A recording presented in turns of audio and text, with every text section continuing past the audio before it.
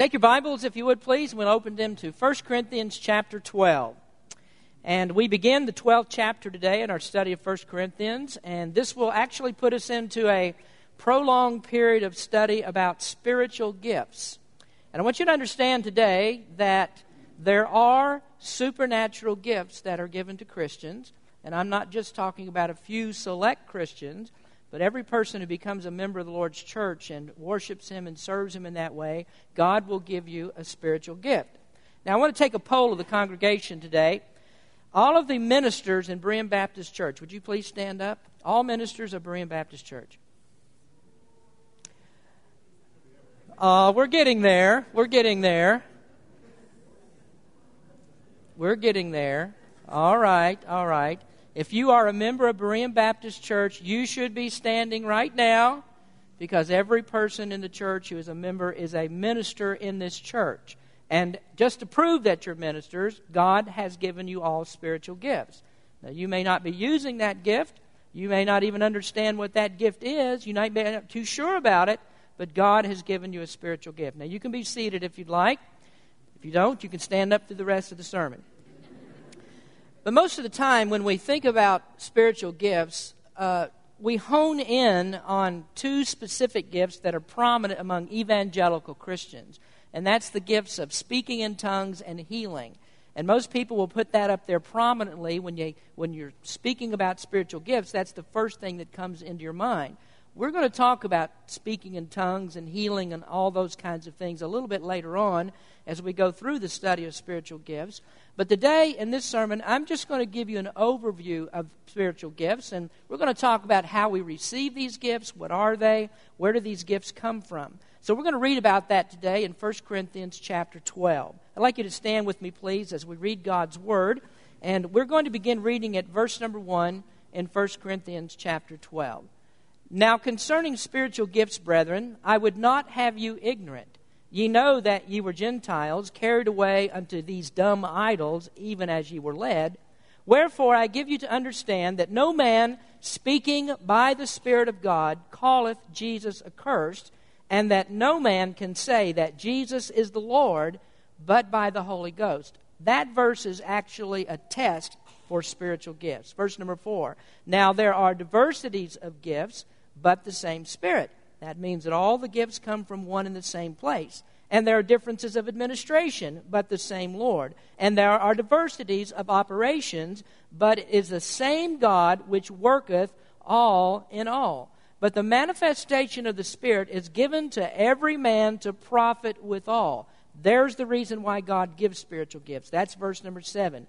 Verse number 8 begins a list of spiritual gifts. And this is not an exhaustive list. There are others that are given in the Bible, but he starts a list. For to one is given by the Spirit the word of wisdom, to another the word of knowledge by the same Spirit, to another faith by the same Spirit, to another the gifts of healing by the same Spirit, to another the working of miracles, to another prophecy, to another discerning of spirits, to another divers kinds of tongues, to another the interpretation of tongues. But all these worketh that one and the selfsame Spirit, dividing to every man severally as he will. Heavenly Father, as we come to you today, we thank you, Lord, that you have given special gifts, supernatural gifts among the people of your church, that we can use these gifts for your honor and your glory. Help us to understand better as we go through this study in the next few weeks of spiritual gifts. Help us to really understand better exactly what you have for us, which of those gifts are to be used today and which are not. And we hope, Lord, that you'll open our eyes to the truth of your word. In Jesus' name we pray. Amen. You may be seated. I want to take today to talk to you about spiritual gifts and just sort of get a handle on what Paul is talking about when he says that there's this great diversity of spiritual gifts that God has given in the church. As we've been going through the study of 1 Corinthians, we've learned that there are three categories of errors that were prominent in the Corinthian church. The first one was immorality. The next one is immaturity. And a little bit later on, we're going to talk about a third problem that they had at Corinth, and that was the problem of immortality. They didn't really understand all about the second coming of Jesus Christ. We've already covered immorality, and these people came from a pagan background, and the history of pagan religions has always been one of immorality. You can go all the way back to hundreds of years back in the Old Testament before the time of the Apostle Paul. And there you find God warning the children of Israel. He says, these people, these Canaanites, they are practicing the wrong things. There's great immorality there, and I want you to stay away from that. Now, one of the problems that there was so much immorality in all those pagan religions was the preoccupation with sex. They didn't understand reproduction, and so rather than worshiping the God who gave us that, they began to worship the process of reproduction itself, and so that led them into all kinds of immoral practices. Also, polytheism. That was the pervasive religion back then and also in Paul's day. He was still facing the same kinds of problems. And I think one of the things that's really amazing about what's taking place in our country today, as America gets further and further away from God, we become a more sexual society. Now today, the standards of decency and morality have not been relaxed. They're almost entirely non-existent. And that's because the further that we get away from God, the more immoral that we become. And actually what we're doing as Americans today is we are reverting back to old pagan practices. Now that's one of the problems that they had in the Corinthian church. The second category of problems was immaturity. These people thought that they were wise, spiritual people. They thought that they knew more than the Apostle Paul and what he had to say to them. And the real truth of the matter is that these people were just too immature to use the spiritual gifts that God had given them. If you go back to 1 Corinthians chapter 3, you remember Paul is talking to them and he says, I can't talk to you like spiritual Christians. I have to talk to you like babies in Christ. So they were very immature. Now they had the spiritual gifts, but some of the people in the church, they had neglected those spiritual gifts and they had used the things that God gave them. So at this point, they hadn't grown enough in their Christian faith that they could understand it. I mean, they had the gifts, but they weren't using those gifts for God's glory. Now, what I want you to understand today, again, is that every person who is a Christian, if you're a member of Berean Baptist Church, you have been given spiritual gifts. Now, 1 Corinthians was written not just for those Corinthians, and Paul's not just addressing them, but also this is included in the New Testament canon of Scripture because God has something for us to learn from this as well. Now, I want you to notice, first of all today, the substance of spiritual gifts. Paul begins by saying, I do not want you to be ignorant of spiritual gifts. Now, if I tell you today that you're ignorant of spiritual gifts, that doesn't mean that you're stupid. That means that you haven't yet learned about it. And that's what Paul says to these people. You are ignorant of spiritual gifts. You haven't yet learned about it. But as you become a more spiritual Christian, as you learn more, then you'll begin to understand what spiritual gifts are all about. Now, the problem in Corinth is their pagan background. What they've seen in Corinth were a lot of counterfeit gifts. They'd seen a lot of working of gifts under the direction of not the Holy Spirit, but under another spirit, evil spirits. They saw gifts that were working under the power of Satan. And so when God started to give them spiritual gifts, they began to mix that up with old pagan practices, and they dragged some things that they had in the past over into their worship of God, the true God. And so they were very confused about these spiritual gifts.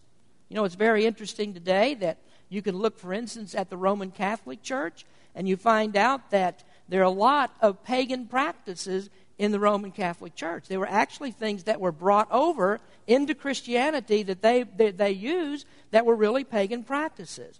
Now, I want you to understand first here two important principles about the substance of spiritual gifts. First of all, these are spiritual and not material.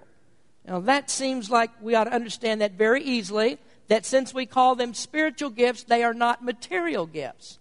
But in fact, there are a lot of people that are confused about it because what we like is something that we can see.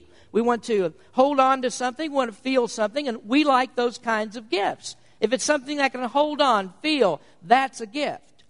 Now, the Corinthians were looking for something perhaps that they could feel rather than what God was giving them spiritually. Now, here's something I would challenge you to do. This Christmas, you need to think a little bit differently about gifts. When your kids go to the Christmas tree and they look under the Christmas tree and they're trying to find the gifts that you gave them, you just tell them, well, this year we're having spiritual gifts. You can't actually see them, you can't hold them, But you need to just internalize this and spiritualize that you have these gifts. And I promise you, you will not be very popular at Christmas. And that's because we like things that we can hold on to, we can touch. And many Christians think, well, if God's going to give me a gift, that means God's going to give me money. God's going to give me a new car. And we'd much rather have that kind of gift most of the time than the thing that God gives. But really, the gifts that God gives are the best of all gifts. Because every day of your life, you can use your gift that God has given, and you go through your life with the joy in your heart and the purpose of knowing this glorifies God. This is pleasing to God. And so it's better than any other gift you could give. It's better than a material gift because it never wears out. Every day you can use it for the glory of God. Now, the second thing about these gifts is they are supernatural and not natural. And that means it's not something that you're born with. Some of you have some great natural talents. The ladies that play the instruments up here, they have great natural talents. That's not a supernatural talent. It's a natural one. Some people learn those kinds of skills. Some people are born with the ability to do this. You know, I have a nephew. From the time that he was very little, he could sit down at a piano and he could begin to play a piano because he just knew how to play by ear. That was a talent that he had been given. But that's not a supernatural talent. Catherine and Diane, they play different musical instruments. Catherine sings like a canary, but that is not a supernatural gift. That is a natural gift that God has given. And so that's why when you look in the Scriptures, you don't find that singing is listed as one of the spiritual gifts. You don't find playing musical instruments, a harp, a violin, or a trumpet. That's never spoken of as being a spiritual gift. That is a natural gift. And if you have a natural gift, the very best place that you could use that is always in the service of the Lord. That's a good thing for you to do. But we're not talking about natural gifts. These are supernatural. And God has given you these gifts in order that you can minister in the body of Christ. Now, don't ever get worried about the fact that maybe you don't have a natural gift. It's wonderful that people do have natural gifts and praise God when they come and use that in the service of the Lord. But never feel like you've been shortchanged in this. Because if you are a believer in Jesus Christ, He has given you a supernatural gift. And you can use it for His glory. Now, let me give you an example of that. We can pick out just one of the supernatural gifts that Paul mentions in the Scriptures. And if you look in verse number 10, he talks about the gift of prophecy. Whenever we think of prophecy, we think about foretelling the future. But really, in the New Testament, whenever you see prophecy, most of the time that's referring to actually preaching of the Word of God. And so, God has given me a gift of preaching His Word. I can't tell the future, except beyond what, of course, God has written in His Word. I don't tell the future, but God has given a gift of preaching. And I assure you this, as far as I'm concerned, that is a gift. It's not a natural talent, because if you could have seen me when I was in high school, you would have said, there is no way that boy could ever preach. You may still think that, I don't know. But you wouldn't have thought I could, because I was totally frightened, scared to death to get up in front of a crowd. My knees would knock. I'd start shaking all over. My tongue would stick to the roof of my mouth. I couldn't talk. So God had to give me a gift to be able to do this. And I promise you that if I were to ask some of you to get up here today and say, I need you to preach a sermon for me today, some of you'd faint dead away. There's no way that you could stand up here and preach a sermon, because you'd be totally scared out of your wits to do this. That's okay, because that may not be your gift. That's not a spiritual gift that God has given you. Now, hopefully, we'll all agree that God gave me a gift to do this, and so I want to use this gift in God's service as I preach His Word. So if you got up here today, you know, I may not be the best person to listen to, but if you got up today, it might be torturous for you and torturous for us to have to listen to you. So here's the thing about spiritual gifts. When you find out what that gift is that God has given you, don't try to use a gift that you don't have. Because if you do, you'll end up being ineffective. It won't be for the glory of God, and you'll fail unless you're using the gift that God has given. So God has given us these gifts to build up or to edify the body of Christ. And whenever you exercise that gift in the way that God has given it to you, you can rest assured it will build up in some way. It will enhance the work of Christ that we do in the church. Now, let's go on to a second observation about spiritual gifts. And remember, we're just getting an introduction here to things. But next is the source of spiritual gifts. Let's step back for just a moment, and let's think about the abuse of spiritual gifts in Corinth. The test for any spiritual gift is it used properly?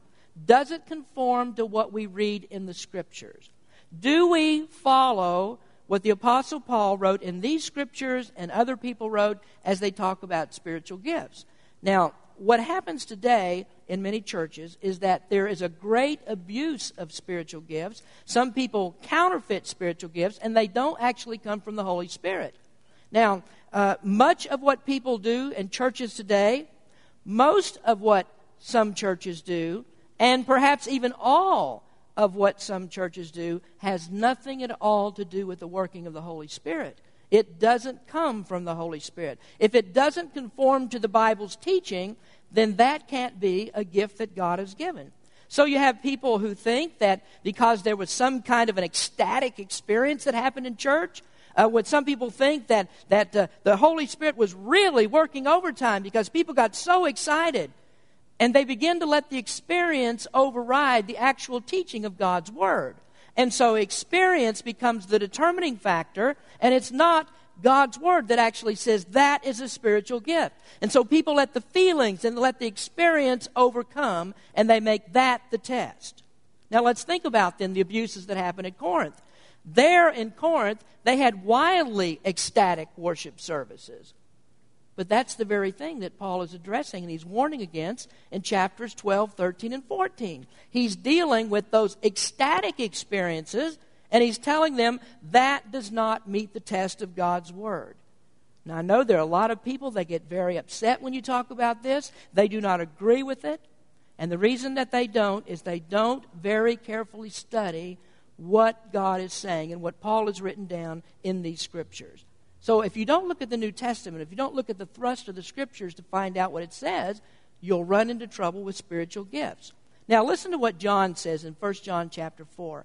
He said, "Beloved, believe not every spirit, but try the spirits whether they are of God, because many false prophets are gone out into the world." So John's saying there are other spirits that are out there. There are evil spirits that are out there. They're out there in the world, and they also sneak into the church. And so just because you find excitement and you find activity that's going on in a church service, that does not mean that it came from the Holy Spirit. Just the fact that something supernatural happened does not prove that it's a gift that came from the Spirit. So where does the gift come from? Well, Paul gives us two tests, and in this passage we'll find these two tests, and other places there are more tests. But here Paul gives us two tests to find out if something that's practiced in the church is truly from the Holy Spirit. The first test is a negative test for the source. Now look at verse number 3 again. "Wherefore I give you to understand that no man speaking by the Spirit of God calleth Jesus accursed, and that no man can say that Jesus is Lord but by the Holy Ghost." The negative part there is no man speaking by the Spirit of God calleth Jesus accursed. Now that might be a little bit hard for us to understand, because have you ever seen anybody get up in a Christian church and say, well, Jesus is cursed, Jesus is evil, Jesus is from the devil? You ever hear anybody in a Christian church do that? Do you ever hear a charismatic even ever say anything like that? Well, no, you won't. So we have to break it down a little bit to understand exactly what Paul is saying. In Paul's day, there was this growing influence among the people called Gnosticism. I don't have time to explain to you what that's all about, but let me leave it at this, that the Gnostics believed that everything that was natural and physical is evil, and everything that is spiritual and supernatural, that's good. And so they came to the conclusion that since Jesus was the God-man, since he came down to earth, that his coming to earth and becoming a man, that was actually an evil thing. Now, what Jesus accomplished when he was here, that was good, but Jesus himself, in his humanity, he was evil.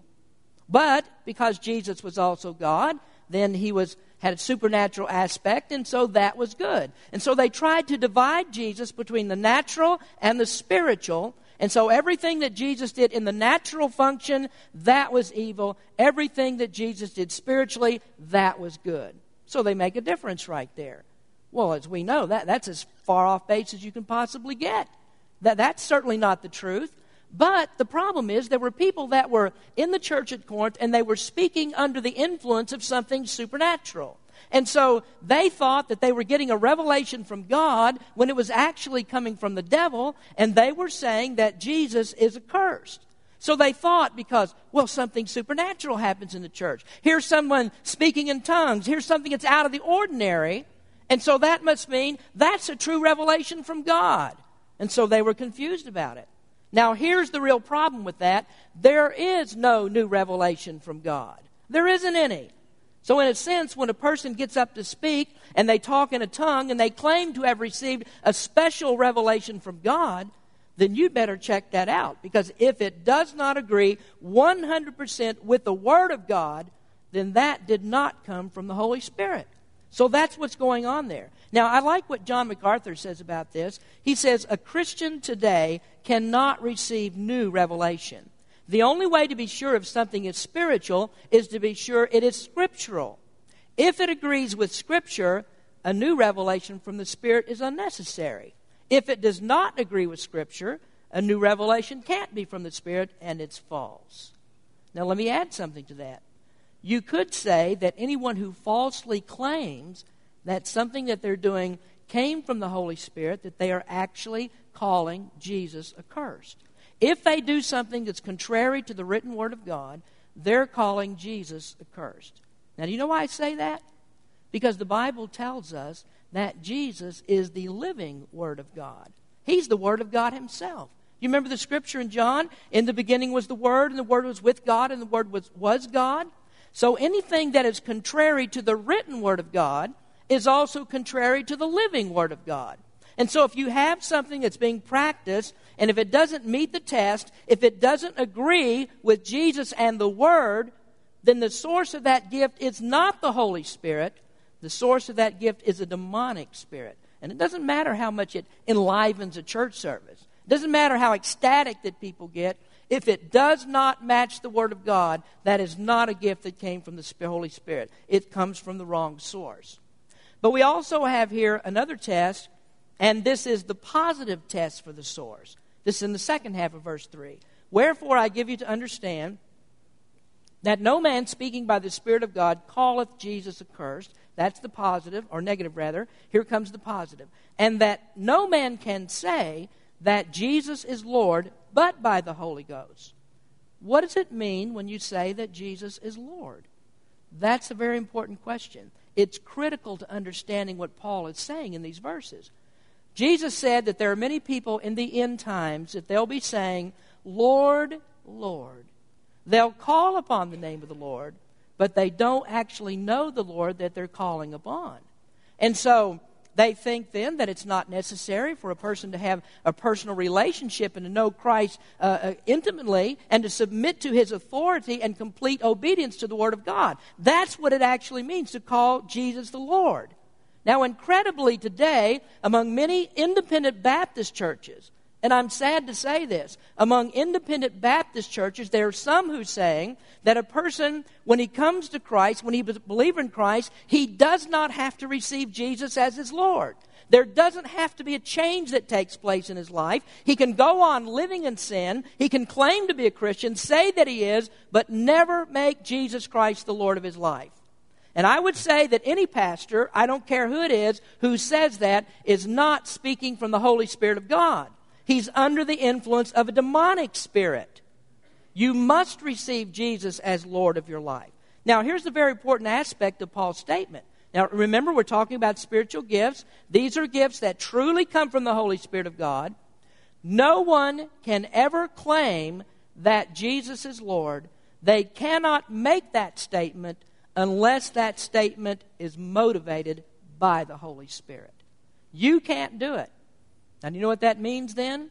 It means that the Holy Spirit, or that God Himself, is always the impetus for salvation and for service. It doesn't come any other way. So nobody can wake up in the morning and say, you know what, today is a beautiful day. I think that I'll become a Christian. I think today that I'm going to make Jesus the master and the Lord of my life. You can't do that, because the Bible says the only way that you could ever make a statement like that is if the Holy Spirit has worked in your heart to cause you to do that. Now, there are many people that are totally confused about that. They think that, well, the thing that I have to do at the invitation of the service, I've got to get up here, I've got to beg, I must plead, I must implore people to come to the front so I can get them saved.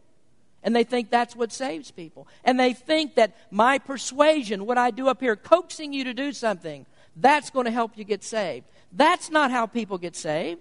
People get saved under the influence of the Holy Spirit. The Holy Spirit has to speak to the heart. And unless God's Spirit speaks to you, you will never call Jesus Lord. And that's because the natural man, the Bible says, is an enemy against God. He always will be until God comes and changes his heart. So here's how you judge these things, this spiritual gift. If it misses the mark, that it does not conform to the Scriptures, it doesn't come from God's holy word, then you know that that is not a gift that was given by God. Now, here's what you need to see in this. You need to really see how important that the Word of God is. The Word, the written Word of God, is the determiner for all of our practices. All of our authority for anything that we do in the church must come from the Word of God. And if it doesn't come from that, doesn't matter if it feels good, doesn't matter if it looks good, doesn't matter if it seems to be supernatural and is in fact supernatural. If it doesn't meet that test, it does not come from God's Holy Spirit. Now, do you ever wonder then why that there are in many churches pastors that are preaching and they never take this and open it up? They never preach straight from the Word of God, right down the page, Scripture by Scripture. You ever wonder why they don't do that? Because they know that when they do, they'll find something there that does not agree with their practices. And so they discard the Word of God and they don't preach from it. So the Word of God doesn't matter. It's my feeling. It's my experience. That's what matters. And so they totally disregard the Word of God. You cannot preach in spirit and truth if you don't use the Bible. Forget about it. You can't do it. You must preach from the Word. So here we have the substance of spiritual gifts. We understand that. And the source of gifts. Now finally, let's talk about the service for spiritual gifts. Again, we're just doing an overview here. We've got a whole lot to talk about spiritual gifts in the rest of chapter 12 and 13 and 14. Spiritual gifts are for the service of the church. Look at verse 7. But the manifestation of the Spirit is given to every man to profit withal. Underline the word profit in your Bible. A spiritual gift is to be profitable. So that means that you're not given a spiritual gift for show. You're not given a gift to show what a great Christian that you are and what a great spiritual person that you are. That's not the reason that God has given you spiritual gifts. Now, you've heard me preach many times as a pastor of this church. I do not want to be the king of the church. I don't want to be the dictator in this church. I don't want anybody to look up at me because I have some great supernatural gift of preaching and so I'm above everybody else in the church. I don't want you to look at me that way because this gift is not for me. It's for the glory of God. But you know, in many churches, there are people that they use these kinds of things for their own edification. You know, I played a little joke on the Sunday morning forum class a few weeks ago. It was right after the Israel trip, and I came in after being gone a couple of weeks. And I walked in, and everybody's as silent as a tomb, as they usually are in Sunday morning forum class. But I walk in, and I say, what? Nobody stands up and nobody claps for me? That was a joke. I hope you understood that. I don't want your applause. But you know, I've been in some Baptist churches that when the pastor walks into the room, woohoo! The pastor's here. Stand up and cheer for the pastor. I don't need you to do that. You're not to cheer for me. This is God's gift. This God's going to get the glory and not me. And every time I see something like that, I think about the Apostle Paul and Peter walking into the council at Jerusalem in Acts chapter 15, and all the people in the council standing up. There's Peter, there's Paul. Whoa, what great men, what great spiritual guys. And cat calls and whistling, woo, woo, woo, woo. Peter and Paul. Do you think that they did that in the Scripture? Absolutely not. And the reason that they didn't is because what they did was for the glory of God. And that's what your gift has to be used for. It's not for your edification. It's for the edification of God's people. Now, so what about service for spiritual gifts? Well, notice first of all, they are to be employed, not enjoyed. Now, I don't mean that you can't enjoy the gift that God has given you, because certainly you should. But that's not the purpose that God gives that gift. The purpose of the gift is that God may be glorified. Now, this is why the abuse of tongues is such a serious thing, because there are people who want to do that because they want to have the experience. They want the feeling that goes with that. They get a charge out of that. But your gift is not for your enjoyment. It's for employment in God's service. So when I get up to preach, I don't do it for enjoyment. I like to do it, but I don't do it for enjoyment. I don't think I've ever stepped once into the pulpit and I said, this is just like riding a Ferris wheel. It's like getting on a roller coaster. This is so much fun. I don't do it for that reason. I do it because this is what God wants. This is for God's service. So whenever I begin to substitute my feelings for what God wants, I'm no longer worshiping God.